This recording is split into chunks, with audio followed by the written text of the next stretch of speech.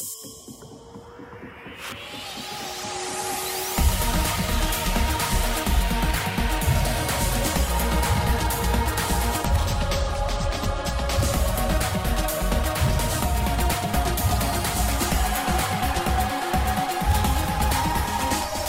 this is Rafael Nadal, and you are listening to ATP Tennis Radio. Serves now a fifth match point. He serves out to the team backhand. Down the line! It is long from Dominic Thiem! Nadal raises his arms in triumph. Rafa, the incomparable in Paris. 6-4, 6-3, 6-2. He crushes Dominic Thiem. 2 hours and 42 minutes. An 11th Roland Garros title. A 17th Grand Slam for Rafa Nadal. The King of Clay does it again. 11 titles here in Paris from 11 finals. It's absolutely incredible. You're listening to the ATP Tennis Radio podcast. Gigi Salmon alongside Peter Marcato. And Peter, before we talk about the final, why are you wearing a hard hat? And hello, by the way. Hello, Gigi. Hello, everyone. Yeah, it's, the joint's being pulled down because Court Philippe Chatrier, basically after we've finished this podcast, is being 70% pulled down. And they're going to be putting up a new stadium and preparing for the roof. So now we're having the demolition sort of farewell party, and people are writing messages on the walls, and I made sure that we wrote Radio RG was here just to show that we had the presence here before it all comes down. And so, yeah, I guess it's a bit of a bittersweet time because this stadium, as it was, held plenty of memories and so many great events have happened. This is just another step in the evolution. But, stopping short of sledgehammers, we're sort of doing the next best thing along the way. But we might have to speed this up, Gigi, because we may not be here much longer. Well, that's why last year we sat on Court Philippe Chatrier and we spoke about the final and how things have gone. It's why we're not on Court Philippe Chatrier, because they are pulling it to pieces. I'd like to say we found somewhere quiet, but wherever you are, we just finished the Live at RG television show. We literally said goodbye and the gentleman came in and started peeling apart the set. It's so fast now. They've got this down to a fine art. There's no hanging around, no, we'll wait till tomorrow. It is, we need to get this stuff out of here because we're going to completely convert this stadium in the space of 12 months, and it's going to be completely different. I mean, we'll have to be careful because the couch we're sitting on... It's going soon. Yeah. It's going We're soon. going to be doing a podcast while we're in midair. People are carrying a couch with us on it. It's okay, that might make interesting listening. So we'll try and make it as quick as we can so we don't actually lose the sofa that we're sitting on. If you hear a crash, bang or a wallop, it's because the building we're actually in is not going to be here tomorrow. That is how fast things change at Roland Garros at the end of any tournament. Right, let's get to the man of the moment, the man of the 11 moments with 11 titles here, Rafa Nadal and his straight sets victory over Dominic Thiem. We're expecting him to win. The entire narrative and the storyline has been about Rafa winning, and there was nothing to suggest in the lead-up that there was going to be any problems in doing that. We thought probably it was going to be a closer final, but then Rafa won the first 6 points of the match, and it sort of looked ominous. Well done to Dominic Thiem, though, because he fought his way back nicely in that set and was able to keep pace with Nadal, but the question mark we had going in was always that he can do 2 out of 3 in terms of sets. Can he do 3 out of 5? And that proved to be problematic today because he had one really down game at the end of the first set, and then that just shifted everything towards Rafa Nadal. And even in that third set, when Nadal was cramping, he had hand cramps and the trainer came out, he was still able to just roll through that match. And it wasn't so much that the team was physically tired or anything like that. It's just mentally. You have to concentrate so hard for such a long period of time against a relentless Rafael Nadal, and it proved to be the case again today. I mean, this is sort of something that we could probably get podcasts from years before, and we say the same thing. It is why he is so good on this surface. He's just relentless, and he plays the mind games with you, and he just owns this court, and it proved the case again today. A lot of people say it's the toughest challenge in sport right now to beat Nadal with the best of 5 sets here, and a stat to back that up. He has got nearly 100 wins and 0 defeats when he's won the first set on clay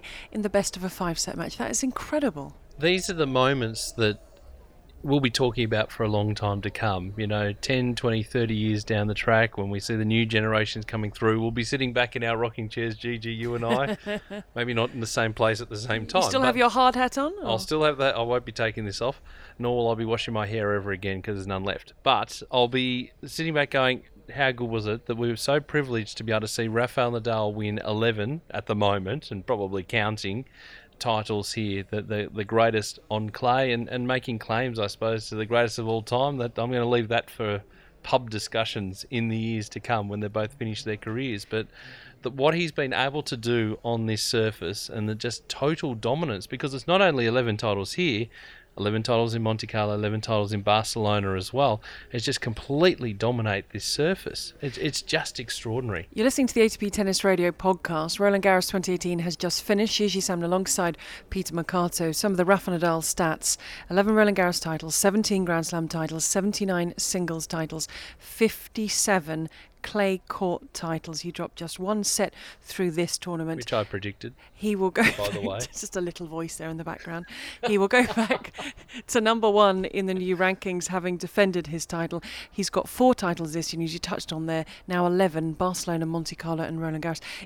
It's astonishing, and we saw, and a lot of people were commenting on this, the emotion from Rafa Nadal, who was in tears on the stage. It was because of the sustained applause, and he's talked all the way through about how important this tournament is to him, and it's very much one that takes pride of place. And really, to be able to do it year after year after year, and he's talked about the fans and how important the fans are and all of that sort of stuff, that he's really been able to put it together. And now he's finally able to show that emotion, and the sustained applause that went on and on. It went on for a couple of minutes, and he was just standing there taking it in, and I guess he didn't really know what to do other than cry. It was amazing, and his coach Carlos Moya, that was speaking afterwards, said you don't often see him that emotional, but it's a big thing, winning title number 11. We heard from his uncle Tony on Live at RG, and he said he was asked if it's easier to watch. That final's easier to watch now. He's not his coach. He said the rest of the tournament's been, but it's just the same when you get to the final. In fact, once again, it means so much for his nephew. Wasn't it interesting, though, at the end of the match, like that final game, how Nadal raced to match point, and then a couple of unforced errors came in. Team hit a winner along the way too, and it was sort of juice advantage. He couldn't quite get it done, but then eventually the damn wall broke, and just the reaction afterwards of the arm straight up and looking straight at his team shows how much, they mean to him as well. And you talk about making that change from Uncle Tony to Carlos Moya. That seemingly has been seamless too, in terms of making that transition, and everything just works. The same preparation, everything was the same. He lost one set this year. He didn't drop a set last year. Pushed a little bit more here, but again, he's still just the dominant force, and he's talked about how important it is. Even in terms of the reputation, the court announcer before each of Rafa's matches mentioned every single year that he's won here, and the crowd goes bananas. It just shows the reputation and the legacy that he's left at this tournament. He had some cramps in that wrist, in the hand, and the fingers, and Carlos Moya said it's something that hasn't happened before. All eyes now on grass and what he does. He's signed up to play at Queen's, the lead-up tournament to Wimbledon, so it'll be interesting to see what he has done. I think more so since Roger Federer set this precedent of missing an entire chunk of the season. The second year now Roger Federer has missed clay, but Rafa Nadal will still sign up for the grass court tournament, so interesting to see how that pans out. I think it'll be interesting to see in the coming years, Gigi, what Rafa decides to do, because Roger obviously hit a point where he said, well, yeah, I'm going to start getting injured a lot more, and I'm not going to win on the clay, so I'm just going to sit back from that and prepare for grass. I think it's going to be a similar thing with Nadal in the years to come, where he might choose to focus a little bit more on isolating the clay, these events, a couple of the lead-ups and then into the French Open, and maybe not so much on the hard court swing in the States, or on the other side, taking a bit of a break through the grass court swing potentially, just to extend his career, because Roger sets the template, others seem to follow, and it just rolls from there. But, what he's been able to achieve here, the history he's been able to make, and over a quality player too, like Dominic Thiem, who's we've talked about being the heir Well, I'd apparent. like to talk about Dominic Thiem now and the 2 weeks and the development from Dominic Thiem, who again was building everything up to coming into Roland Garros, the biggest tournament, on his favourite surface. Yep, and the fact that he had the great lead-in form too. He played a hell of a lot of matches. He wasn't, as I say, it wasn't anything physical out there. He was just playing Rafael Nadal when he was at peak form, like a lot of other players who have played in the final of this event have found out. He's building a nice resume on clay. I mean, the question remains whether it's going to be looking at sort of, the other surfaces and whether he's able to really make an impact, similar to Rafa, who does have slam wins on the other surfaces. But I think, with his age and the fact he's going to be around for a long time and he's so used to this surface, I mean, this is just a stepping stone. Move from the semi-finals into the final this year, that's a tick.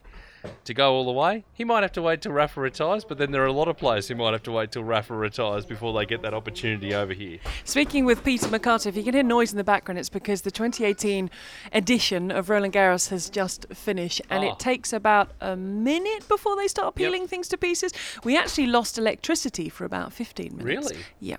They came back, luckily, but they just start switching. They start just pulling out plugs. It doesn't matter what they're attached to, just everything gets pulled out. It's just like they just take your chair. It's on wheels. They just wheel you out I think, as well. I think, and Nick and everyone else associated with it. I think they actually probably would.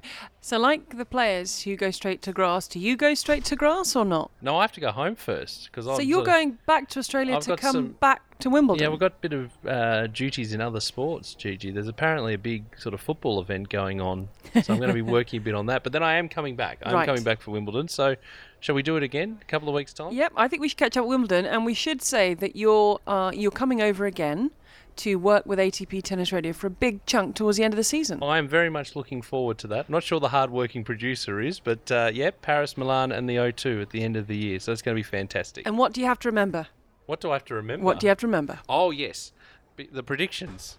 They are sitting at home. The time capsule. The time capsule, which is on the smallest locked-up box that I could find, which you've pointed out many, many times, Gigi. And, yep, you've got the key, right? Because I swallowed my key just for safekeeping. And oh, okay. Right, well, we can just get it open somehow. No, we'll work out a way. We'll find a way. I'm not sure I know what the key is.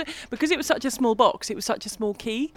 Yes. And it's hard to keep track of because it was so small. Right. Well, we'll have to we'll work on that. That's a long way down the track. We have so many different storylines and so many things to talk about. And by the time we get to Wimbledon, Gigi will be throwing all the darts up in the air and talking about probably Roger Federer being the favourite again, and then who's going to challenge the title there. It's just interesting how the narrative moves on from the next couple of days. We're on grass. Peter, it's been a pleasure. You've got your hard hat on, so get back to the media centre to start drawing on balls and pulling down whatever you're going to be getting up to. Well, that and maybe a cool drink or two. Can I get you one? Possibly, quite possibly. I think a hard hat and a cool drink sounds like a good way to spend your Sunday night. How did we get to this?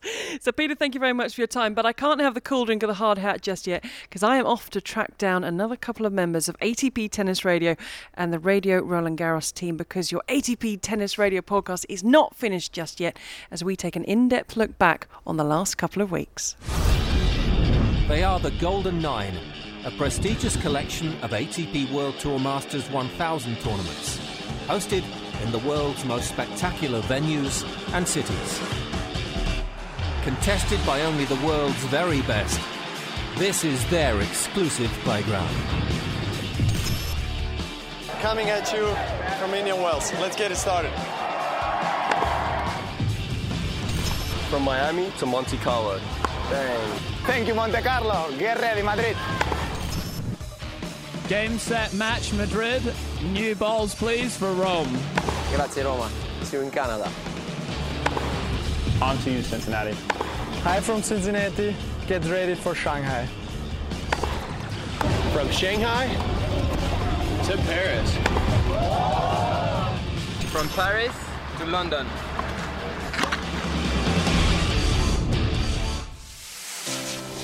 On Facebook, Twitter, Instagram, ATPWorldTour.com and the official ATP apps. This is ATP Tennis Radio. I've managed to find a quiet corner. Well, I say a quiet corner. The tournament has finished, which means they start to pull the place to pieces. So you're going to hear noise and you might hear people, because I don't think there is such a thing as a quiet corner the night a tournament finishes. And it's going to get a little bit louder now because I'm joined by Nick McCarvel and Matt Brown, members of ATP Tennis Radio. You're currently, Matt, sitting on a sofa. I'm just hoping you're still going to be sitting on it by the time we finish this podcast.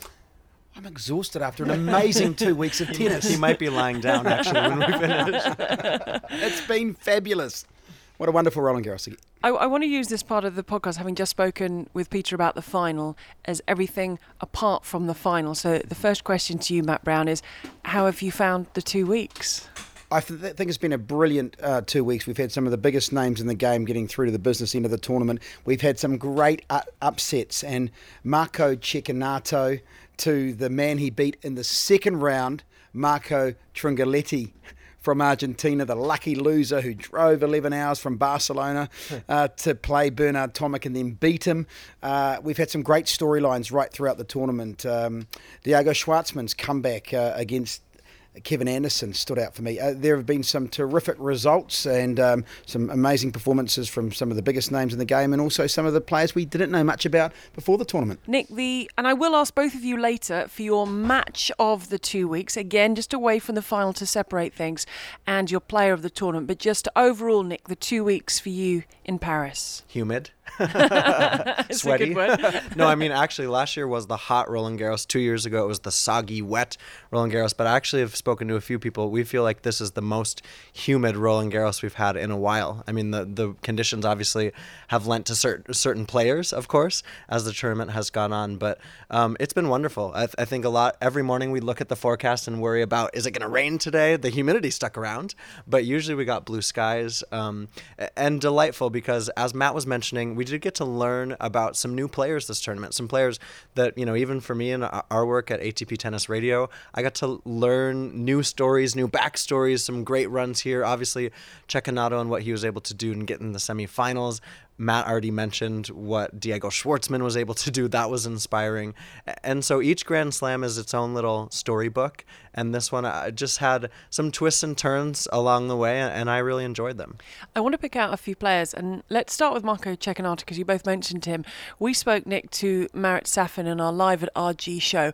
And Matt, he was saying about Cecchinato that he doesn't seem to play like an Italian. He hits through his shots. He's got a good game. He hopes he can push on from here. That'll be the big question for Marco Cecchinato. He's now going to be seeded at Wimbledon. Different tournaments, different doors have opened up to him. Without a doubt, so much challenge and success. But now, of course, because he's going to be seeded at Wimbledon, he is going to be getting into the ATP Masters 1000 tournaments after Wimbledon as well, which, of course, last year, so he's got no points effectively to defend. So even if he wins one round or two rounds occasionally, he's still going to maintain his ranking pretty much because he's not defending anything of note for the rest of the year. So it's onwards and upwards for him. The challenge will be for him, of course, next year when he has the big run here to defend. But look, the confidence he plays that backhand and the confidence he would have gained from this tournament, he's just 25. I've got a lot of confidence that he can go and perform. Just maybe not on the grass. I'm not sure if that's the surface for him. I think he was saying he feels weird that he's going to be seated at Wimbledon, and he said it's actually good for other players. So obviously he's confident in his tennis. But yeah, I agree with Matt. I don't think obviously the grass will be his, necessarily played to his strengths. But he's a player. I mean, imagine you're trying to schedule your work for the rest of the year or plan vacations or whatever you do. Imagine his schedule having gone challengers, maybe some 250s, 500s, trying to get into the thousands. Now all of a sudden you're into the thousands, you're seated at a slam. Everything will change, and the expectations when we look at the main draws, yes, he doesn't have points to defend there, but he's got a lot of challenger points on his resume. And so he's going to have to back up. It's a whole new ballgame for him in managing expectations. He should be proud of what he did here, the way that he fought against Novak Djokovic. I was certain that Djokovic was going to come back and win that match in 5. I mean, that's the way it felt, right? He served for it in the 4th, but Cecchinato should take confidence. And the way that he played those first 2 sets against Dominic Thiem, he almost won 3 set points, right, Gigi, in the 2nd set. So he almost got a set in a semifinal of a Grand Slam. I mean, if you would have told him that at the beginning of this fortnight, think he would have been pretty happy. He was very smiley in his press conferences. And his coach, Simeone Vagnosi, said the big thing for them now is they can prepare properly for tournaments because they can get into those tournaments. They can actually plan their schedule because they know exactly what they can do. The travel can now be basically booked through till the end of the year. They know exactly what week they're playing where because they are into the biggest tournaments. They don't have to go and look at maybe options of different challenger tournaments which are on in 1 week. They know they'll be playing in Toronto, in Cincinnati, in Shanghai, all going well, and Bercy, throwing a couple of 500s in Europe as well. They've got it pretty sweet now in terms of the planning. Now they've still got to execute, as Nick said. You've got points to defend. You've still got to get some results. You can't lose first round, otherwise every week. Otherwise, your ranking is going to, gradually slide. Now I'm going to throw some names at you, but please feel free to throw some names at me if there's someone I haven't talked about, there's someone you want to talk about.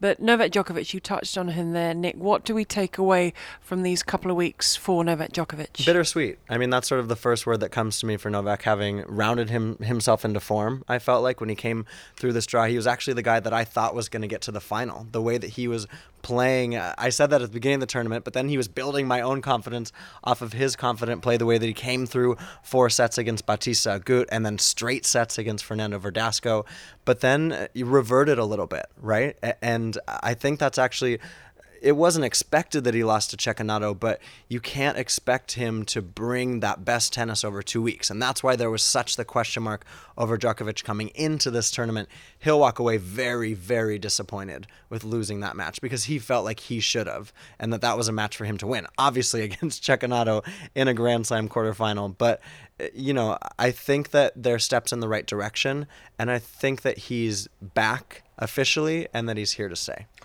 And because he believed he was back, and there were some really good signs in his performances, I've never seen his reaction quite so stark after a defeat at a tournament in terms of going not into the main media room.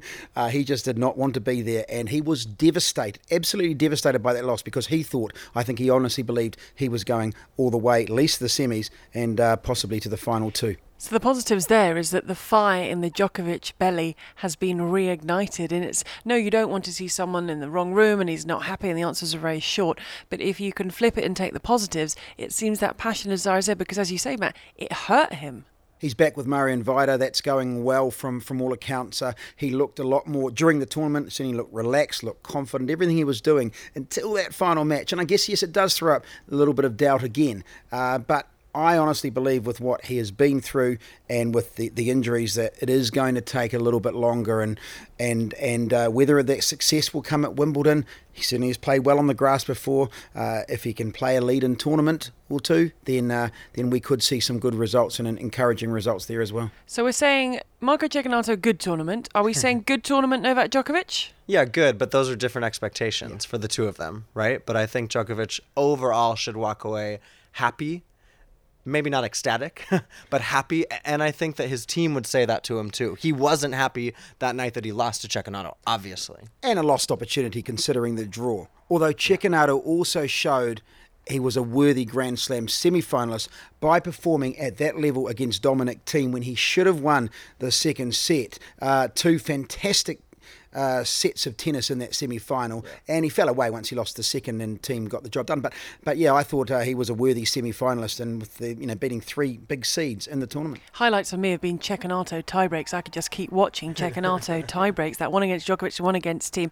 Sasha Zverev, good tournament, bad tournament, middling tournament.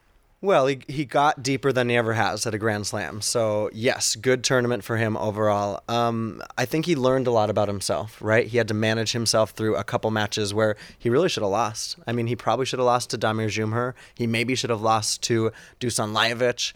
But he worked his way through those matches. And then against Karen Khachanov, I mean, gosh, if he would have won that quarterfinal against Dominic Thiem, that would have been, trying to do so. He had won 3 5-set matches in a row. If he would have done that against Dami, that would have been an open-air record. I think he's happy in the sense that he came through and broke through that ceiling. But I think now you have to go back to the drawing board a little bit because physically he did break down after those long matches.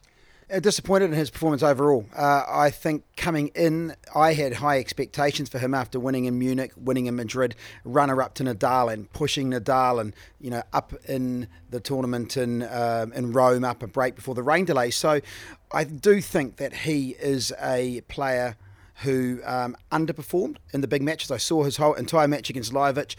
He really battled to get out of that one. Zumhur as well. He didn't bring the same level that he was bringing prior to the tournament in the lead-in events, and I just wonder whether fatigue may have been a factor there. So I'd expect more for him on the grass with his game. Yeah, he'll take a lot of positives out. We talked about in previous podcasts that they stayed in our hotel last year, the Zverev family. They weren't there this year, but we did end up, Nick, a few times at the same restaurant. And what you get is they're a tight group. They're very close. On occasions, his father was there. Always you had his physio and his fitness trainer, Hugo Gravel and Jez Green, eating copious amounts of sushi, but looking very, very relaxed and laid back. We talk about the team and how important that team is. You touched on Marian Vida there, being with Novak Djokovic. We were told until the end of the clay, we see what happens now. But for Sasha Zverev, he has a very tight team around him. No, he's crafted that team, right? I mean, this is what the professionals do now because they're making enough money where they can afford to have a physio, a trainer, sometimes a nutritionist, a therapist, a coach, 2 coaches, an assistant coach. I mean, they're building these squads around him. And Sasha has done that now seriously for the last couple years. And so for him, I think they do come back and they talk about physically what went right. But then I think tennis-wise, he's got to look at a match against, say, a Zumhur or a Dusan Lajovic. Those shouldn't be 5-set matches. And that's no disrespect to those players. But Sasha Zverev, for the kind of tennis that he can play on clay, he should be coming through those matches in 3 or 4 sets. Sasha Zverev is the 3rd best player in the world at the moment. There's a few players trying to push him and get past him. Juan Martín Del Potro, we always take the positives, Matt, that he is fit and he's coming through. But do you expect him to kick on from this Roland Garros run and move into the grass and keep that schedule as full as it is?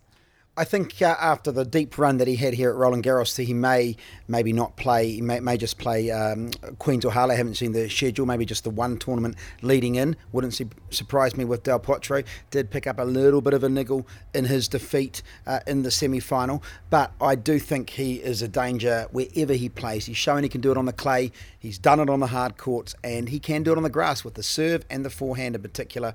Against right-handed players, wouldn't want to play too many left-handers like Nadal because of their ability to work towards his backhand, his weaker side. But I do think he takes a lot of positives from this. And the main thing is he's just been playing again, playing week in, week out, being injury-free for a sustained period.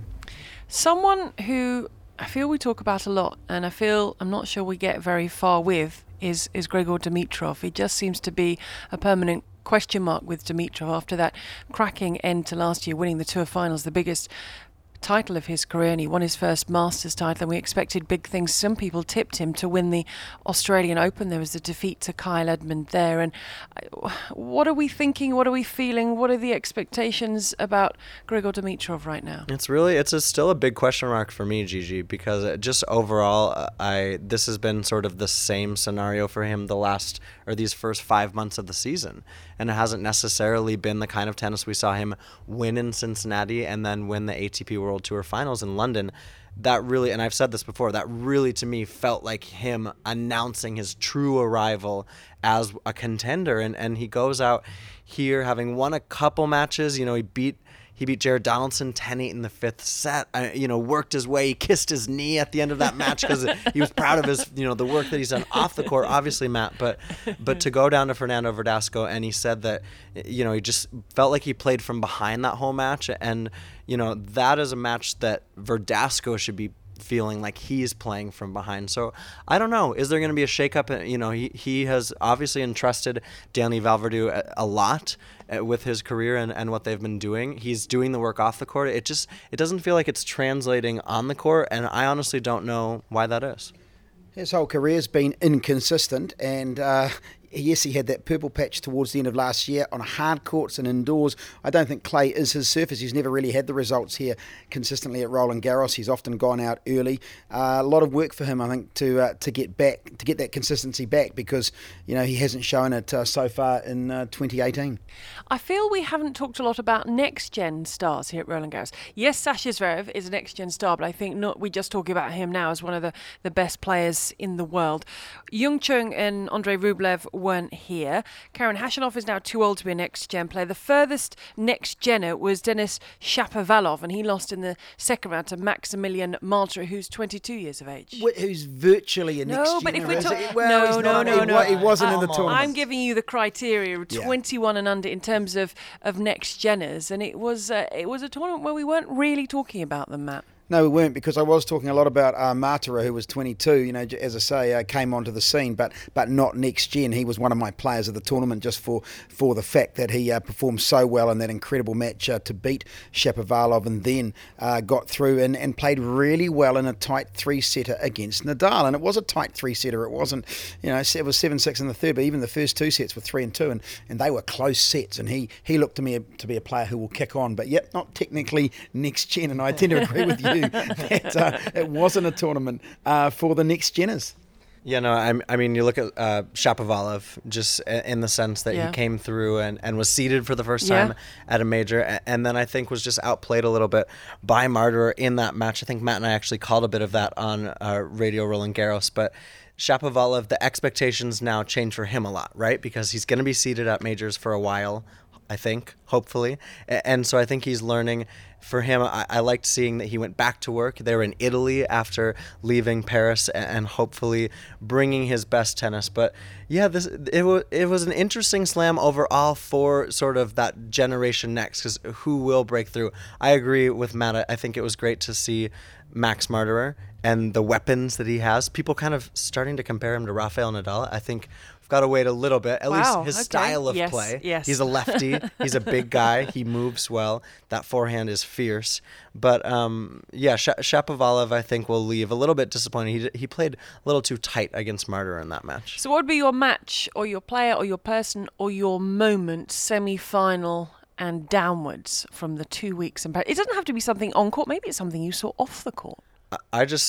To me, the match and the person comes in one, and that's Diego Schwartzman and what he was able to do. We mentioned that a little bit earlier, but the fact that Kevin Anderson, a confident Kevin Anderson who came out of Rome, he retired after making his first Masters 1000 semi in Madrid, goes to Rome, a little bit of a niggle, pulls out of his first match after the first set, and then comes here healthy, confident, and gets a 2-1 lead. He was throttling Schwartzman, playing good tennis, playing great from the baseline.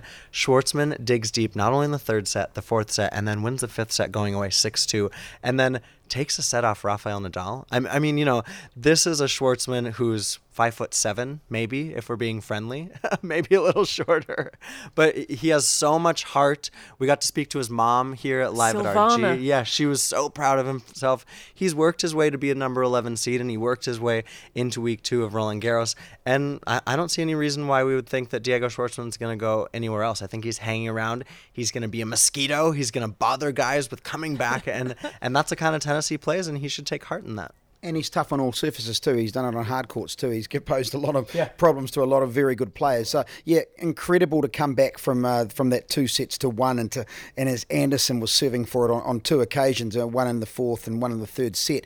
But I still go back to where we started really with Cecchinato. For me, the player of the tournament in the sense that he came from absolutely nowhere. Not a lot of people had heard of Marco Cecchinato, and he caused a 10-8 in the fifth set, came from 2 sets to love down in his very first match against Marius Koppel. He then beat Tringaletti, and all the attention on that match was on the Argentine who had driven 11 hours. Another story of the first week. But then, of course, that win over Djokovic, and partly I'm biased because I got to call the tiebreaker, that incredible tiebreaker, 13-11, where he beat Novak Djokovic in some of the most stupendous points you'd ever see. So that was my kind of moment of the tournament. And then to put up a great fight against Dominic Thiem in the semi-final, I think I'll go with Cecchinato. Are your vocal cords, do they recover from calling that tiebreak against Djokovic? No, it took about a day and a half. But No, they didn't. He was quite talkative that night. Matt, I've never known you silent. No. I never. You wouldn't want it any other way, would you, Gigi? Absolutely not. These 2 weeks, I need a nice, noisy Matt Brown. You're listening to ATP Tennis Radio podcast with Nick McCarvel, Matt Brown, myself. I will give the honourable mention to Marco Trungelliti.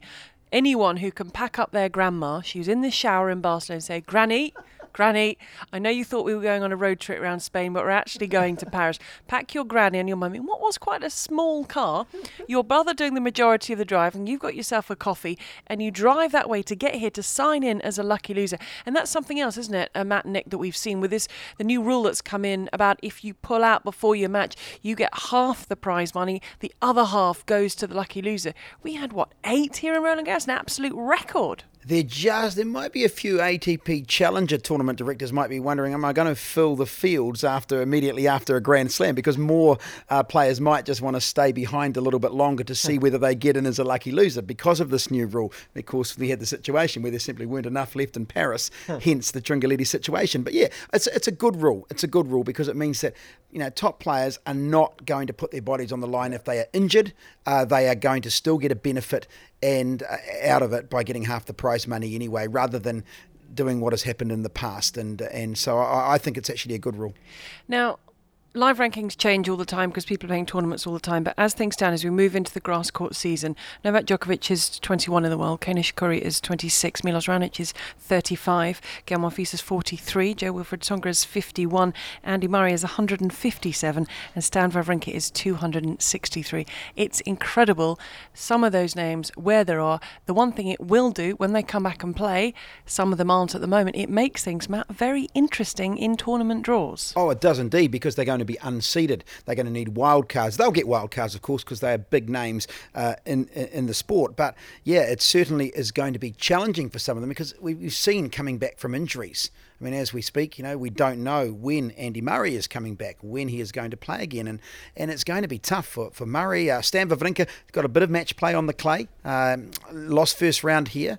Had a couple of wins beforehand in Geneva. But he is very much in the infancy of his comeback. So for all these players, it's just going to be fascinating. And I think tournament directors, they might just dread it because you have the big names playing some of the top seeds in the first round. Yeah, I think for these guys, unseeded, obviously they're going to be challengers in a sense. They're going to be all over the draws. And I think really having the opportunity to cause some havoc. And for these guys overall, trying to work their way back, right? Because we saw it with Stan, a little bit of a false start earlier this year. And how are you going to manage your body? And Milos Raonic hasn't been able to stay healthy. I feel more confident now in Kei Nishikori. I feel more confident in Novak Djokovic. Tsonga, there's been some, confusion for him this year and trying to right their bodies. But also that's part of that generation of guys who have started to get older. And now it really is about body management. And Feliciano Lopez spoke to us in Madrid on ATP Tennis Radio about all it is body management now. And we see that with the Bryan brothers playing into their 40s, being able to take care of yourself off the court so you can bring your best tennis on it, it's not necessarily very easy. It's not simple. And the tour isn't getting any older because you've got these younger players who are still going to push it, right? Nick, I really appreciate your time. I want to ask you what's next. Well, I'm hoping what's next is a nice final dinner in Paris as we... Is that a no, Matt? You look like you're about to say no. No. That's just what I'm looking forward to. Hang on a second. I am looking forward to it because we've both got Monday trips home. Mine's considerably longer journey than you, Gigi. Back to New Zealand? Yours is in minutes. What mine is it in hours just about. Yes, back to New Zealand. And who knows what is around the corner. But you'll keep an eye on the Tennis Open New Zealand, do a little bit of that throughout the year? I always do, yes. And yeah, really look forward to it. I just follow it like it's... it's my passion, which it is, and it's been great to work with you guys once again. And Nick, I wouldn't like to look at your diary because I imagine I couldn't actually figure out. But I believe you're going to go home for a bit. I'm going to sleep in my own bed. 12 days, not that I counted them. 12 days at home, and then come back, do some work for Wimbledon.com for their social media team in the qualifying week, which I love being at Roehampton, seeing the qualies. It's one of the coolest events out there because it's not at Wimbledon itself. So you get a whole different atmosphere. There's a whole field of tennis courts. And then for the 2 weeks, I'm working for Wimbledon Channel, which you can watch streaming live on YouTube. And I think they're on Twitter as well. Yeah, and I might try and nab Nick for a podcast. Let's do it. Can't wait. Wimbledon time. Thank you so much for your time, and thank you very much for listening to us. If you'd like to leave a review, please do so. If you've enjoyed the podcast or you enjoy the podcast, go to iTunes. That would be very kind. Don't forget to keep up to date with all the tournaments, all the results, because they are going on all the time. Go to atpworldtour.com. Keep listening to ATP Tennis Radio. We're with you every day of every week of every month throughout the year. We're your access all areas backstage pass to life on the ATP World Tour. We're going to have podcasts for you from Wimbledon, the next Masters event. That's in Canada in a few months from now. We've got 500 tournaments on ATP Tennis Radio. Loads to keep you entertained, and more podcasts coming for you very soon. But from Paris, we say au revoir and thank you very much for your company.